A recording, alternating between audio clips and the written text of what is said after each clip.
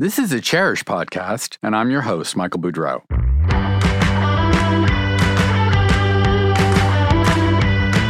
I'll be taking you for an inside look behind the glamorous facade of the interior design industry. At a time when every aspect of the business, from sourcing to trends to marketing to dealing with clients, is undergoing rapid change. Real estate and interior design are intimately connected. Their highs and lows come in tandem. People hire designers when they buy or sell or renovate. But what happens when the real estate market is in the doldrums when, like today, mortgage rates are high, inflation is persistent, and home prices and rents remain high? What is the current state of real estate? I have with me today three experts who know the ins and outs of the high-end real estate market and who have seen it skyrocket and shrink more than once. Leonard Steinberg is a 25-year veteran of the industry and in 2004 was the founder and president of the New York-based firm Urban Compass. Today, known simply as Compass, the public company has grown to become a nationally recognized brand with more than 325 offices throughout the USA and over $250 billion in sales volume in 2021. Leonard and his experienced team represent some of New York City's most prestigious real estate and have worked with numerous developers and architects, including Tadeo Ando, Annabelle Seldorf, and Sir Norman Foster. Welcome, Leonard. Hi, how are you? Great. Back for her second appearance on the podcast is Amanda Pendleton of Zillow. After a career in television journalism, Amanda joined Zillow in 2019 and now serves as its home trends expert. Amanda translates Zillow's housing market data into actionable advice for home buyers, sellers, and renters, using economic and population and behavioral science research to stay on top of the shifting real estate market so that people can make more informed, data-driven decisions. Welcome back, Amanda. That's great to be back. Thanks, Michael. Finally, I'm pleased to have with us Miki Alam Khan, an expert on the luxury real estate market and until recently, president of the Luxury Portfolio, a network of the world's premier luxury real estate brokerages and their top agents. He's also a founder and editor-in-chief of Luxury Daily, so he has a firm grasp of the high-end market and all its many permutations. Hello, Miki. Thank you so much, Michael. So pleased to be on this panel. So, Leonard, why don't we start with you? Because I follow real estate fairly closely. And I've been getting all sorts of, let's say, opposite things. We hear that, residential sales are down 38% in Manhattan. Commercial real estate is dead. And yet, their record prices are being set for in LA and New York. There's, the high end is just super huge. You hear rents during COVID. Nobody wanted to be in the city. Now rents are through the roof. Give me your snapshot take on the real estate market today. Well, thanks for having me. And I think the curse of the consumer is having all these averages and headlines. They're really extraordinarily misleading, and there is no such thing as an average when it comes to real estate. Real estate is a hyper-localized industry, and what happens in Malibu is going to be different to Manhattan. That's going to be different to Miami. But I think this is a real problem we have in that there is such a struggle between certain media entities to garner a headline that people come up with sound bites and headlines that are so scary and so unspecific that they provide a picture that is very, very confusing to the consumer. So my advice always is, don't read the headlines, get into the specifics, get into the detail, because in that you will find a very, very different varying story. I think last week especially there were some really big names that came out with bold, salacious headlines about the meltdown and the destruction of real estate, and it was so scary that even it scared me. And the headline mentioned no word about commercial. They were referring to commercial. And none of the content even took note that the area of greatest concern within commercial is office. And yes, office is under a lot of pressure right now because of the work from home trend. But they never mentioned, not one mentioned, that office is 16% of the entire commercial picture. And the other 84%, data centers, facilitation warehouses, all other sorts of commercial real estate are doing really well. Even retail is starting to do well in certain areas. So I would say the curse of the consumer is a media headline and averages. Avoid them. Okay. So there is hope. There's always hope. Okay, great. So, Amanda, you have a national view of things. So I'd love to get your take on what's going on. Again, headlines, great stories. According to New York Times, that they're saying that younger people are leaving the coastal cities, that this coastal city become too pricey, and they're moving to smaller cities like Louisville or Atlanta, not that that's such a small city, St. Louis, and that's going to have a bad impact on major cities. So what have you been seeing from Zillow research? It's not so much that millennials are moving from these big cities to these smaller cities. Instead, what we're seeing at Zillow is a real move to affordability. Rental market trends are a pretty good indicator of where people are moving, especially in cities, and especially among younger generations who are typically renters. And you're right, Michael, there was this clear shift away from big cities like New York and San Francisco early on in the pandemic, and we saw rents fall in those markets. That was, through a combination of people moving away and college students and other young adults moving back home with their parents, and really a lack of people moving back in to replace all the people who left. But that trend reversed in 2021 and rents rose at a record pace, suggesting, people were once again moving back into the cities. But there's still a lot of variation in big city rent growth. We're seeing rents are up 8.5% year over year in the Boston metro area, but they're only up 2.1% in the San Francisco area. More affordable northeastern and midwestern cities are really seeing the highest rent price growth right now. And that's really an indicator of demand, right? So, think Providence or Hartford, Cincinnati, Kansas City, Indianapolis, Milwaukee. Those places, along with Boston, have been the most resilient metros in the country since the market started cooling down more than a year ago because they're more affordable. So on the flip side, we're seeing the weakest year-over-year rent price growth happening in the mostly expensive West Coast markets, right? The places that also exploded during the pandemic and then became unaffordable. So rents are down in those pandemic boom towns like Las Vegas, Austin, and Phoenix, and then also in really pricey cities like San Francisco. Yeah. I think when you were on 2 years ago, Austin was like the hottest city in the United States and people were moving there in droves. And prices, I even did a podcast, Austin Stay Weird, because so many people were moving in there in tech money. But that's slowing down, you're saying, because I guess it's when every town reaches a point where they price themselves out of the market. Is that fair to say? It is. I think certain markets have affordability ceilings, and we saw Austin hit that affordability ceiling. We're now seeing year over year home values are down 10% in Austin. That's the highest decline in the country. So yeah, I think Austin just became unaffordable for too many people, and that's really hurt demand. Right. Now, Mickey, one thing I want to ask you about is the luxury market, because, our audience is largely interior designers, not all, thank God, but largely interior designers, and interior designers tend to have more high-end clients who have high-end properties. And one of the things I don't understand, and maybe you can enlighten me, is that most people who are buying a $50 million penthouse or a $100 million house in Malibu, they don't need mortgages. We keep hearing that mortgage rates, have gone up. They were as high as 7%, although maybe they're stabilizing. We don't know. But those people don't need mortgages. And yet we hear that there's still not so much activity on the high end, or there's not that much on the market. Could you address that? Yeah, I will. Thank you, Michael. Both Amanda and Leonard have alluded to this, but when you're at that level of wealth, a mortgage doesn't matter. Yeah, it's all cash. But they also have options and choices, right? So you're not looking at New York or you're looking at Boston. You're looking at Paris. You're looking at London. You're looking at different parts of the world. And at that level, money is fluid. It moves back and forth. So the ultra wealthy are kind of insulated from ups and downs as long as their stock market portfolio holds up, the value of their artwork holds up, high jewelry holds up. So they're kind of insulated from the vagaries of mortgage rates and all that. In the last 3 years, during the pandemic, travel was restricted. Now you check the numbers.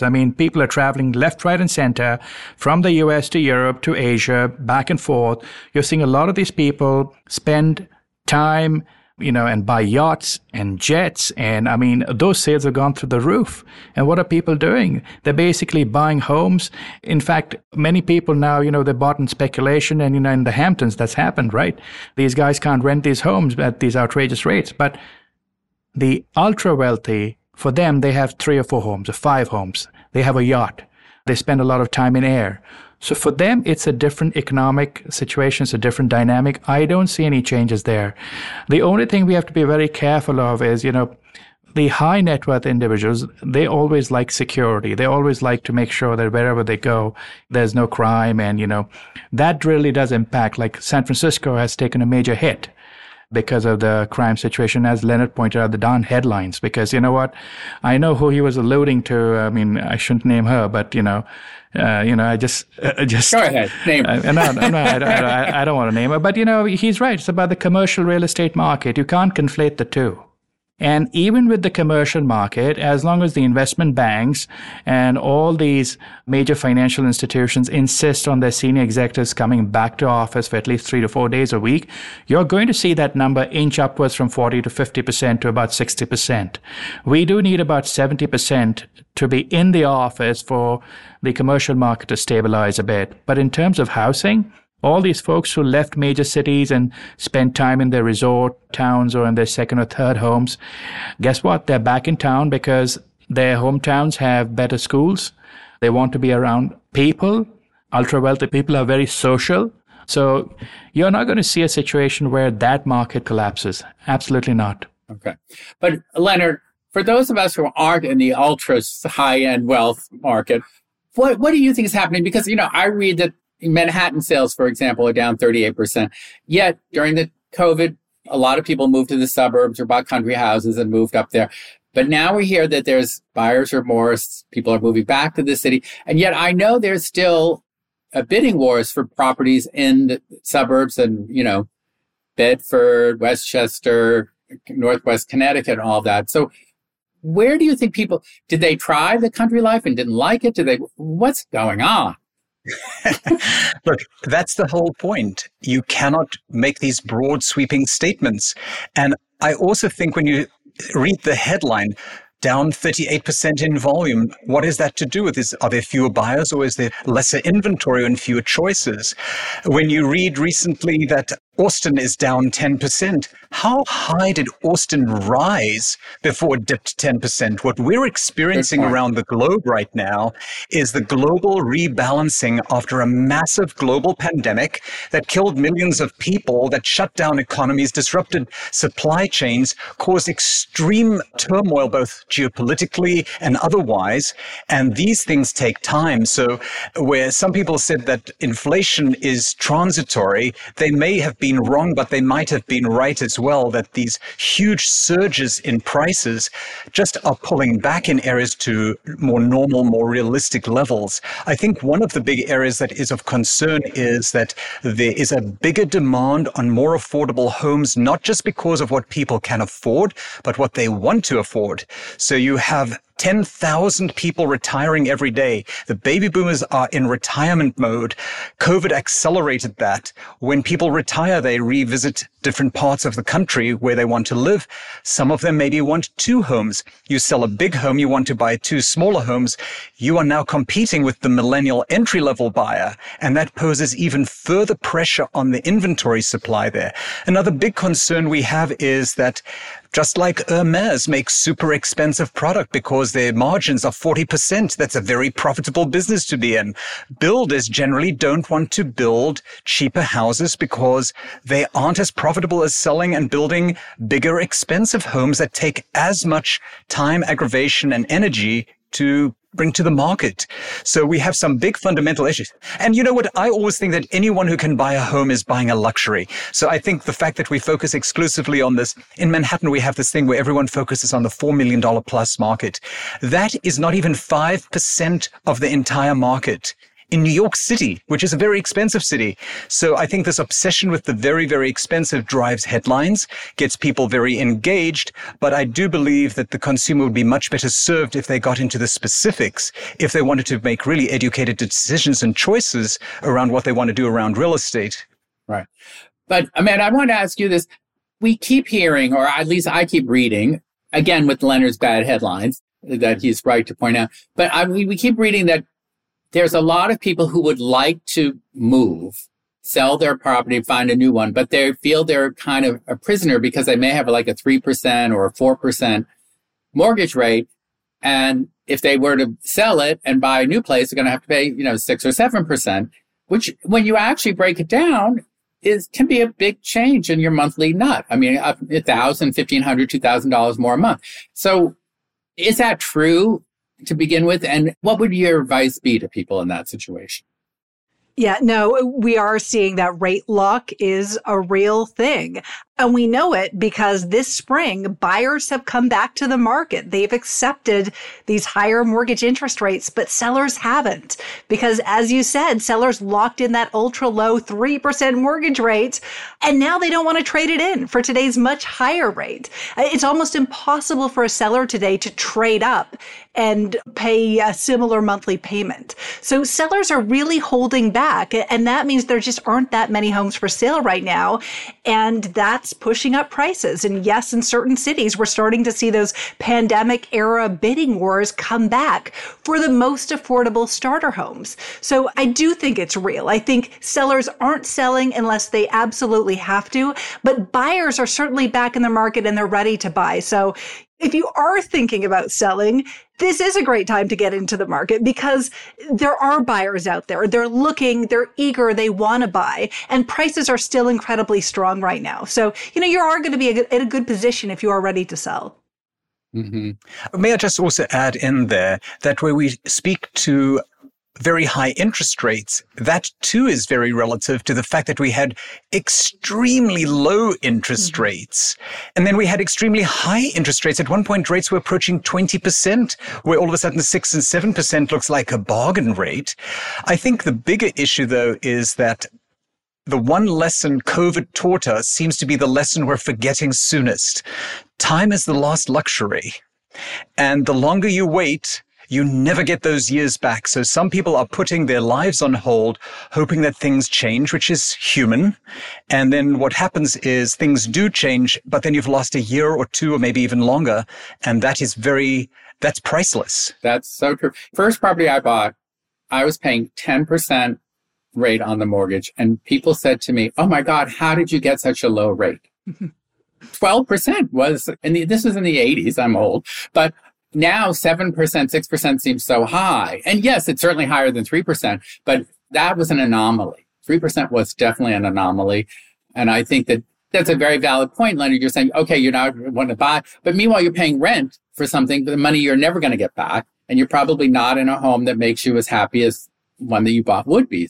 And rent is tied to inflation, and the inflation rates are high, and the recovery rate from COVID in the rental market is extreme, like almost some double-digit gains in areas. So you are not protected in a rental for the most part, and that can erode savings. And listen, I remember reading the articles during COVID, people getting bargains on rents. Now, all the people who got bargains are being evicted, or their rent is doubling or tripling, and they can't afford it. That was a shock to me, how quickly rents not only came back, but like doubled. It made me very glad I didn't rent. But our society is structured to support home ownership. Our tax laws support buying if you can afford it and get that initial down payment and get a mortgage that will work for you. Renting is a mixed bag at best, shall we say. Hi, everybody. Thanks for tuning in. I hope you're enjoying our podcast. My name is Anna Brockway, and I'm the co-founder and president of Cherish. If you're a designer who's struggling with long lead times from suppliers and increasingly impatient clients, now is the time to shop with us. Our vintage antique and one-of-a-kind inventory is ready to ship right now. To learn more, visit cherish.com. That's CHAIRISH.com. And now back to the show. Okay, I'd love to get a sense from you in terms of this high-end luxury. What are people looking for now? Because I remember pre-COVID, all the new developers, and Leonard, I'd love for you to weigh in on this as well. Developers were building, shall we say, smaller private spaces. Bedrooms were smaller in new developments. Living rooms tend to be smaller, but there were all these amenities, like a chef's kitchen that everyone could use, a gym. There was all this stuff. Then, of course, COVID changed everything because nobody could be around anyone. So all these communal amenities sort of fell by the wayside. So are developers now going back to that idea of more amenities for homeowners in new developments, high-end developments? What are they using to entice people? I don't think anything went away because, if you look at all these developments, they take 3 to 4 years to come to life. And you look, the biggest trend I've seen in the last few years is branded developments. And I think Leonard and Amanda will attest to that is, Miami has this Aston Martin residences, and they've got the Bentley coming up. And I mean, this is a city that's sinking. and if you see the sketches for the Bentley Tower, it's out of this world. And this guy's rolling the dice, and it's literally feet from the water. But what people want is hotel-like services in their homes. They want that extreme comfort. They want muted fabrics, muted colors, no noise. They want frictionless services. They want concierge-level services with restaurants and, in-house restaurants and all that. They want the ability to land their helicopter, and some buildings have helipads on top. It's basically everything that you'd have in a mansion or a house, you put it into an apartment. And you have a co-branded name, so the value is transferred too. Exquisite materials. Obviously, they want sustainability too with that, make sure everything's recycled from the air to the water. The Aston Martin residences in Miami, I visited the place.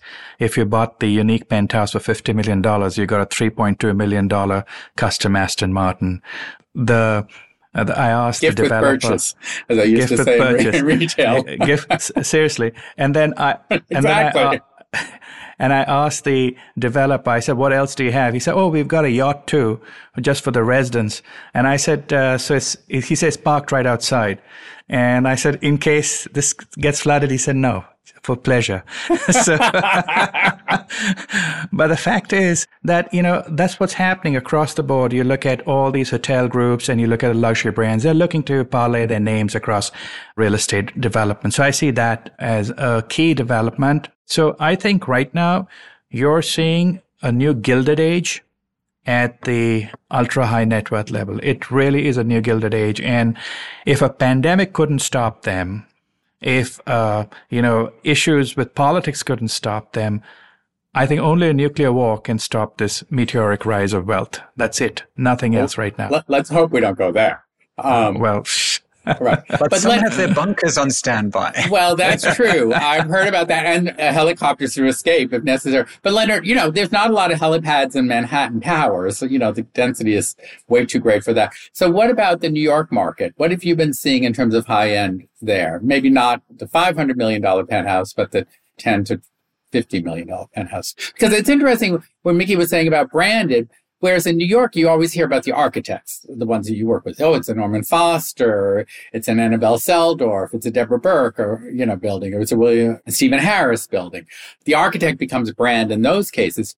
Do you think that's evolving? Are we going to have the Fendi Tower? We do have, Armani kitchens, I know, in some of these buildings. Well, I think in New York, we fancy ourselves a little bit more cultured. But whatever that means. Whatever that means. But right. I think for the longest time, Starkitecture really did produce a better quality building for the most part. And people saw the difference between a building designed by a world-class architect and others. And there's a difference, and they were willing to pay a price for that. Over the last decade, I would say the greatest trend has been people seeking a hotel-like experience within their home. I am beginning to see, because, I come from fashion, so I'm always looking a few years down the road. I'm beginning to see a reverse now, where hotels are trying to make their hotels seem more like homes. And a lot of people who are living in their homes that feel like hotels are beginning to look at their homes and think, but it looks like so many other homes. And this is becoming, I think, the greatest opportunity in the luxury market. How do you deliver something that's truly unique?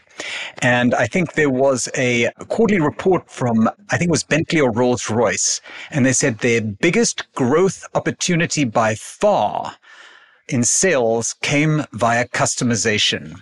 So the sad truth of Manhattan is, which I think is a global trend, is that when you arrive and you think that you're the richest guy in town, all of a sudden you bump into a guy and he's much richer. Mm-hmm. So how do you up that? And there's only so far you can go. And then it's in customization, which I think your audience of designers comes in to create these very unique environments that are unique to their owner, very specific to their personality or their likes or dislikes, that are a reflection of something different and special, and maybe a reflection of their travels and experiences that makes for something you cannot replicate. And as we've seen in art auctions and in real estate, it's the type of real estate that is impossible to replicate that commands the highest price always. And that is, I think, where the super luxe audience's eyes are going now. We sold a few years ago a very, very important, massive, really expensive apartment, and the buyer stripped out all the details and flourishes that we read about in all the amenities packages and websites and everything. He stripped it all down, exposed the concrete, and put up the most extraordinary art collection. And all of a sudden, he has a home now that none of his friends have. And that's a rival. That makes him memorable. Well, I'm so glad to hear you say that. And I'm sure a lot of our audience will be as well, because I understand what Mickey was saying about we want a hotel amenities, but to me, hotels can be very impersonal. And I always thought people's homes should be more personal. But as you were saying, like Kit Kemp is a good example for this. You know, her hotels are kind of funky and homey and English and very British and layered. And I think, you know, I mean, my one criticism of reading the real estate ads, which I do as kind of domestic porn almost, you know, oh, look at this one, look at that. A lot of them, everything is beige, everything is white, everything, you know, it's like, it's become such a routine. And the defense of that is that's what sells. If it's too detailed, they can't see themselves in it or something. I don't understand. But, you know. But all billionaires are not created equal. So I think it's very dangerous to average rich people and say rich people want beige and hotel amenities. Right. Some do, some don't. Right. And I think in that again lies this misnomer that all millionaires, centimillionaires or billionaires are the same person. Right. And now I want to switch topics a little bit from the high end to affordable. And Amanda, I'd love to ask you about this because, again, reading the papers and whatever online, there's all this excess of empty office space, and there's a shortage of affordable housing. And everyone says, well, let's put all these people into these office towers. And, you know, the Times actually did a brilliant thing online showing how easy or how difficult it is to convert an office building into residences. You know, the fact that office building maybe has 2 big bathrooms per floor, whereas every apartment that you put in a building has to have at least 1 bathroom, if not 2. So it's not easy to do it. As they pointed out, older buildings, it's a little easier than the new ones where the windows don't open and all that. But Amanda, is the affordable house dead? I mean, it's like, it seems that there's such a shortage. Even in Berkeley, California, people voting against building higher density, right, even by the transit station. How are we going to be able to make more affordable housing? Because a lot of designers start out designing less affordable apartments. So I'm sure that's of interest to a lot of our listeners as well. We know that we live in a world that isn't just all high end, even though Mickey, you do make it sound very attractive. You know, I want a helicopter pad too. So what do you see happening across the country? Yeah, no, you're right. Bottom line, we need more homes to make housing more affordable for more people. Zillow estimates that there is a shortage of 1.35 million new single-family homes in the 35 largest U.S. housing markets. And that adds up to 2.7 years worth of housing permits at today's home building rate. So home builders are doing what they can. They know there's this unrelenting demand. They're firing on all cylinders, but they're really playing catch up from years of underbuilding that happened after the Great Recession. So the solution, obviously, is going to be multifaceted, but housing experts and economists think that relaxing some of these zoning rules to allow for ADUs, for duplexes and triplexes in areas that are zoned for single-family homes is ultimately the best way to address the housing affordability crisis. You know, it's called modest densification, if you've heard those words before. Zillow recently did a survey. We found that 4 in 5 Americans do support it to boost housing affordability.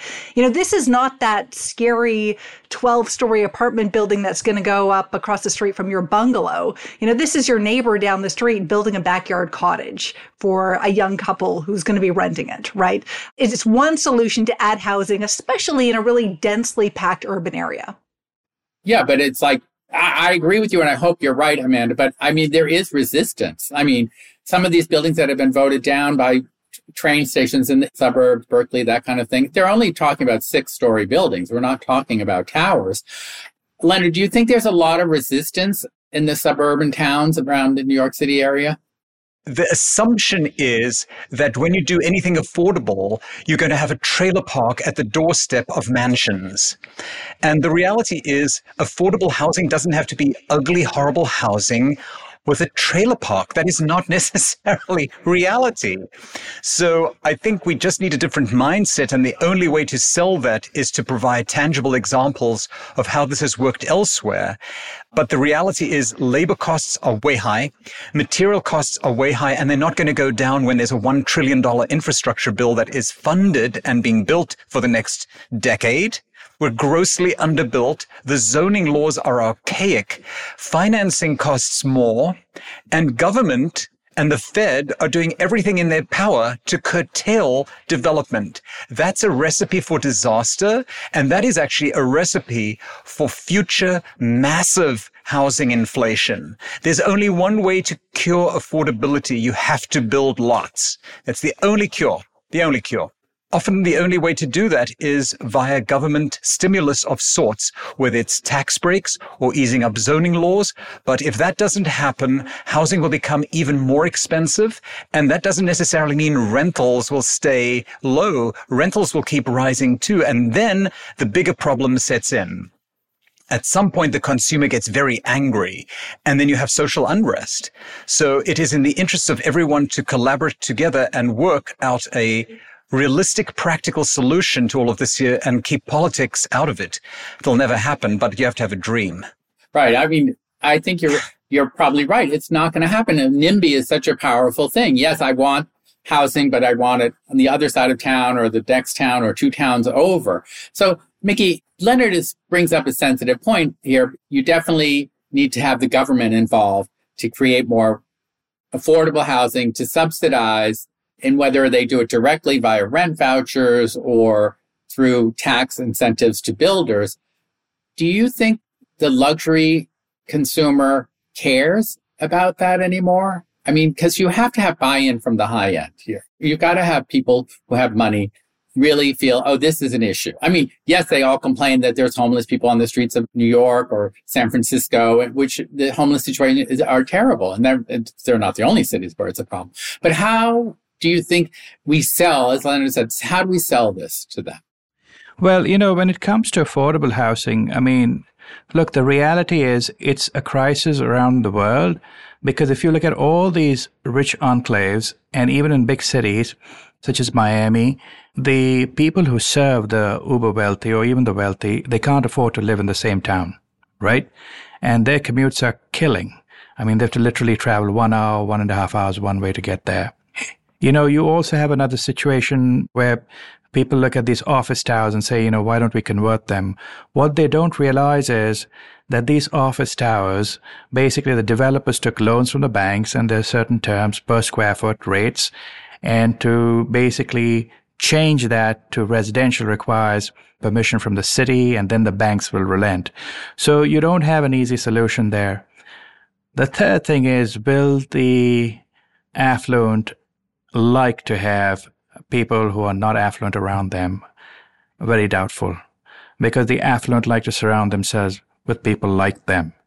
And it's always a case of NIMBYism, not in my backyard. So if you're doing affordable housing, it will require government policy. It'll also require, I hate taxes, but it'll require the government to take a look at second and third homes.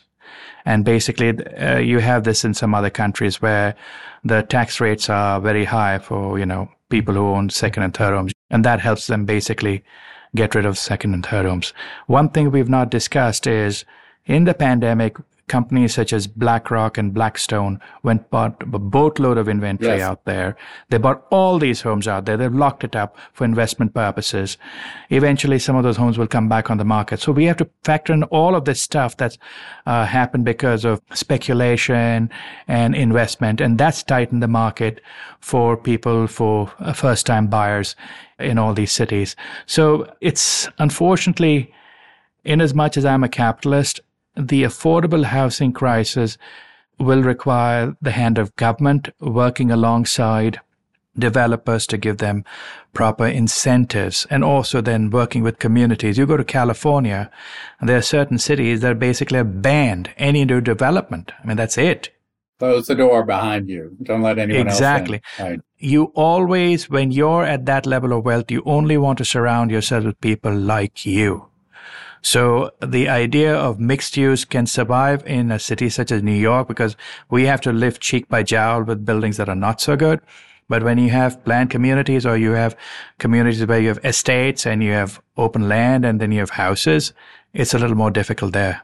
I also think we shouldn't forget that there's affordable housing, there's billionaire housing, and we keep forgetting about the people in between. There should be middle-class housing too. Totally. Middle-class housing is probably under the biggest attack of all. And I think in that lies extraordinary opportunity for building, but I think it requires some government intervention. I always tell my wealthiest clients that if we don't think it's our problem now, it will be sooner or later, because there are a lot more less wealthy people than there are rich people. And that means elections. And then all of a sudden you have these extreme swings to the other side where you will have social programs coming in place, rent controls, and all other sorts of crazy government stuff that they will really resent much more than having some kind of practical, smart housing policy that create affordable housing, middle-class housing, and actually there's a shortage of super luxury housing too, by the way. That's unbelievable, because if you thought the $7 trillion stimulus that took place in the last 3 years is a lot of money, brace yourself for the 60 trillion plus transfer of wealth that's coming over the next 10 years, 20 years. From older generations to younger generations, it's happening already. You have one billionaire and then you have 10 beneficiaries. That's 10 more homes needed. Right. People have Good not point. factored that in. And I think government is so distracted with all sorts of petty BS instead of focusing on the really important topics that require urgent attention, because these things cannot happen overnight. They take months and years of planning to actually deliver an end product. Well, it's interesting. I couldn't agree with you more, all of you, three of you. But it does seem like there's starting to be more, again, in the press with the bad headlines, but there's some good headlines, good stories now about affordable housing at ADUs. There was the Times Magazine a couple of weeks ago did a story about affordable housing rentals in Vienna and how that system works so successfully. And I do think there's starting to be more attention paid to it. Everything we are doing, all the policies we've put together around the world, is geared to generating wealth. And unfortunately, it's going to create, as Leonard suggested, a social problem in a decade's time or less. You'll have vast social unrest. And that's the reason why you're seeing Latin America basically turning left. And what happens when Latin America turns left? All that wealth there moves out again and is moving to Spain. I was in Spain a few months ago. Madrid's got a housing crisis. Just a few years ago, the Madrid housing Surplus. market had crashed. Yes, it had crashed. Surplus. And I didn't now, know that. Yeah, and all that money is coming into Miami. It's going everywhere else. So every time there's a left-wing government in Latin America, the United States benefits and Europe benefits, right? So there's so much money. It's just sloshing around. All right, I want to get back to something that's a little bit more immediate, shall we say, than throwing over the government and instituting all new housing policies. Clearly, what you're all saying is that the demand is greater than the supply when it comes to practically, I guess, on every price point in real estate at the moment. The supply cannot meet the demand. But of course, as you were saying, Mickey, people still have things that they want, that they dream of, that is going to entice them to give up their 3% mortgage and buy something new. Leonard, I'd love to start with you. What do you think people are looking for now? What is the thing that a house or an apartment will have that will seal the deal? What do people want? I see people varying anywhere from a Warren Buffett who'll be very comfortable in a modest house, all the way to another billionaire who wants a $200 million Tato under-designed mansion on the water's edge like Beyonce and Jay-Z just bought. Right. The variables within what people want is disturbingly broad. And I think it's almost, real estate has become like fashion. There is no one fashion trend anymore. Right. Well, that's good. I think that's exciting. I think it's very exciting because I think it's different strokes for different folks. Some people are happy with certain things that others would find deplorable, frankly. I think when you talk about a Bentley Tower, for someone that is a dream apartment and it's spectacular. For others, they wouldn't be caught dead walking into the building. So there are different products for different kinds of people. And what the person next wants, I don't know, because who is that person? You really have to be very, very specific. Very, very specific. And you know what? I think Diana Freeland said it beautifully. She said, don't give them what they want. Give them what they don't know they want next. Right. It's good advice. You've got to seduce your audience. Okay. But Amanda, I'll ask you this. So what is somebody who is a home builder? What do they do in the face of that there's such a broad array of what people are looking for, what's going to entice them or what's going to get them to ooh and ah and say, this is the place I want to live? What would a home builder do? How do you react to that? Yeah, I think Leonard's spot on that we are seeing a big trend toward personalization, right? People have spent so much time in their homes over the past couple of years that they really understand what they want and what they need out of their homes.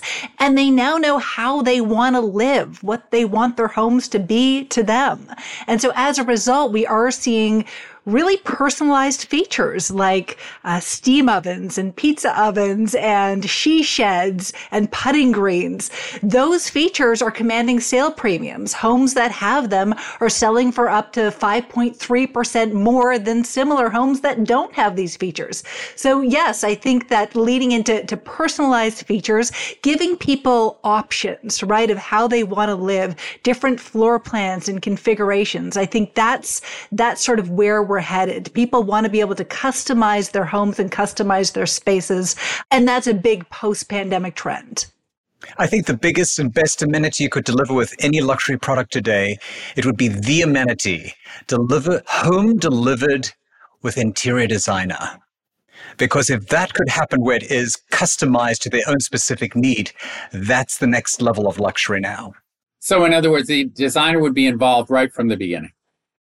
I think if there was a designer who could customize, even if it's post-closing, but maybe even doing some things pre-closing, right. Those would be really high-value amenities to any luxury product, whether it's a home or anything else. Fantastic. Well, I want each of you to get out your crystal ball, because I'm going to one last question. Mickey, why don't we start with you? What do you see happening in the market in the next 6 months and in the next year? Well, it depends on which end of the market you're tackling. Okay. So I'll stick to my knitting of... okay. You're Mr. High-End guy. Well, the thing is, look, I continue seeing the generation of wealth, added generation of wealth. You're going to see, look at Apple today. They made the announcement about their new goggles, right? The company is just a few points shy of their all-time stock price high. $3 trillion company. I guarantee you that company will be a $5 trillion company in 2 years, if China and the United States don't have a kind of military confrontation. You're going to see tremendous generation of wealth. The demand for high-end properties will be there, but the buyer is discerning. What we are seeing is inventory is still tight. Days on market has increased dramatically, depending on where you are. But I don't see a slackening of demand for unique properties. A stock market supercharged, continuing to fuel a demand for exclusive housing around the world. So I don't want to sound like a cheerleader for wealth, but I think as long as the fundamentals of the core economy stay strong, the stock market is strong, governments are stable, and we don't go to war, I foresee the next year to be a continuation of what we have. And Amanda, what do you think is in store? I think the number one thing we should keep our eye on is mortgage rates. I think mortgage rates are going to have a huge impact on what happens with the market this year and the market's momentum. If rates fall, you can expect the market's going to heat up because we've got all this pent up demand. People are going to keep flooding in, right? If mortgage rates rise or they remain really volatile, that's going to chill buyer and seller activity. I think we are expecting that rates are going to fall a little bit this year, but nobody can really count on a consistent downward trajectory for rates, right? And of course, nobody is predicting we're coming down to 3% ever again, right? So I think rates are going to come down a little bit. I think we're going to see home prices stabilize at a normal pace of growth, right? So 3 to 5% annual growth. And the housing market's going to be a lot healthier. And I think that's going to give a lot of people a lot more confidence to move. I think when we saw gas prices spike, right? It was a year ago, everybody kind of put their plans on hold, right? To see if they would come back down. Well, it was the same idea with mortgage rates, right? As rates spiked, everybody put plans on hold. Well, now it's the new normal. People are driving again, right? And people are going to get back into the market and start buying and selling again once they've sort of accepted this new normal. And that's where we're heading. It's a new normal in real estate. Right. All right, Leonard, you get the last word. Besides personalization, what's going to happen? I think I wouldn't know what happens in the next 6 months, but I would say within the next 12 months, it is probable that we will realize, or we can be certain that the Fed raised rates too far too fast. And they didn't give that enough time to really permeate throughout the markets. We've seen already some really serious impact from that. And I think it has really thrown a lot of home buyers off their balance very quickly. And I think they were the first probably to feel the pain of that, as did builders with much higher borrowing rates. But now I think we're beginning to see with the SVB and a whole host of other failures that there are serious consequences to raising rates that quickly. And I would say within the next 12 months, more than likely there'll be a pullback in those rates. And as Amanda said, when those rates come down, and they will come down, will they go to 2%? No. I doubt that. I think that was excess that will not be repeated for many years. But I think when those rates come down, there will be an unleashing in the market. And there's no more frightening unleashing than pent-up demand. We've seen what is happening in the travel industry.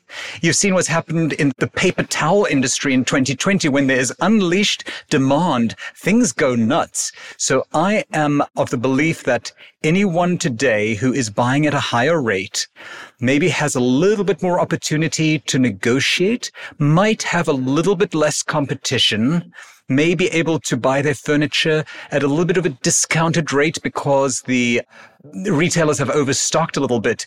And a year from now, they might be throwing a party to celebrate that smart choice, because I think going forward, especially on the high end, we will experience a luxflation, the likes of which we've never seen before. If a Chanel bag costs double today than what it cost 5 years ago, imagine what happens when confidence returns to markets. Good point. So I could say that our audience, most of them designers, have good times to look for. Is that true? Definitely. I think the future of interior design has never been stronger, frankly.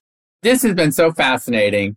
And I have to say, it gives me hope in terms of, yes, there's a lot of problems in terms of affordable housing, but I do think people love their homes. I mean, COVID was proof of that. Now people are traveling, they can do more things, and maybe there's a little bit of a slowdown. But I think the primacy of home has been established. Outdoor spaces, gardens, all of that stuff has proved to people how much they improve their lives. And I think you guys are in great shape in terms of real estate in the future.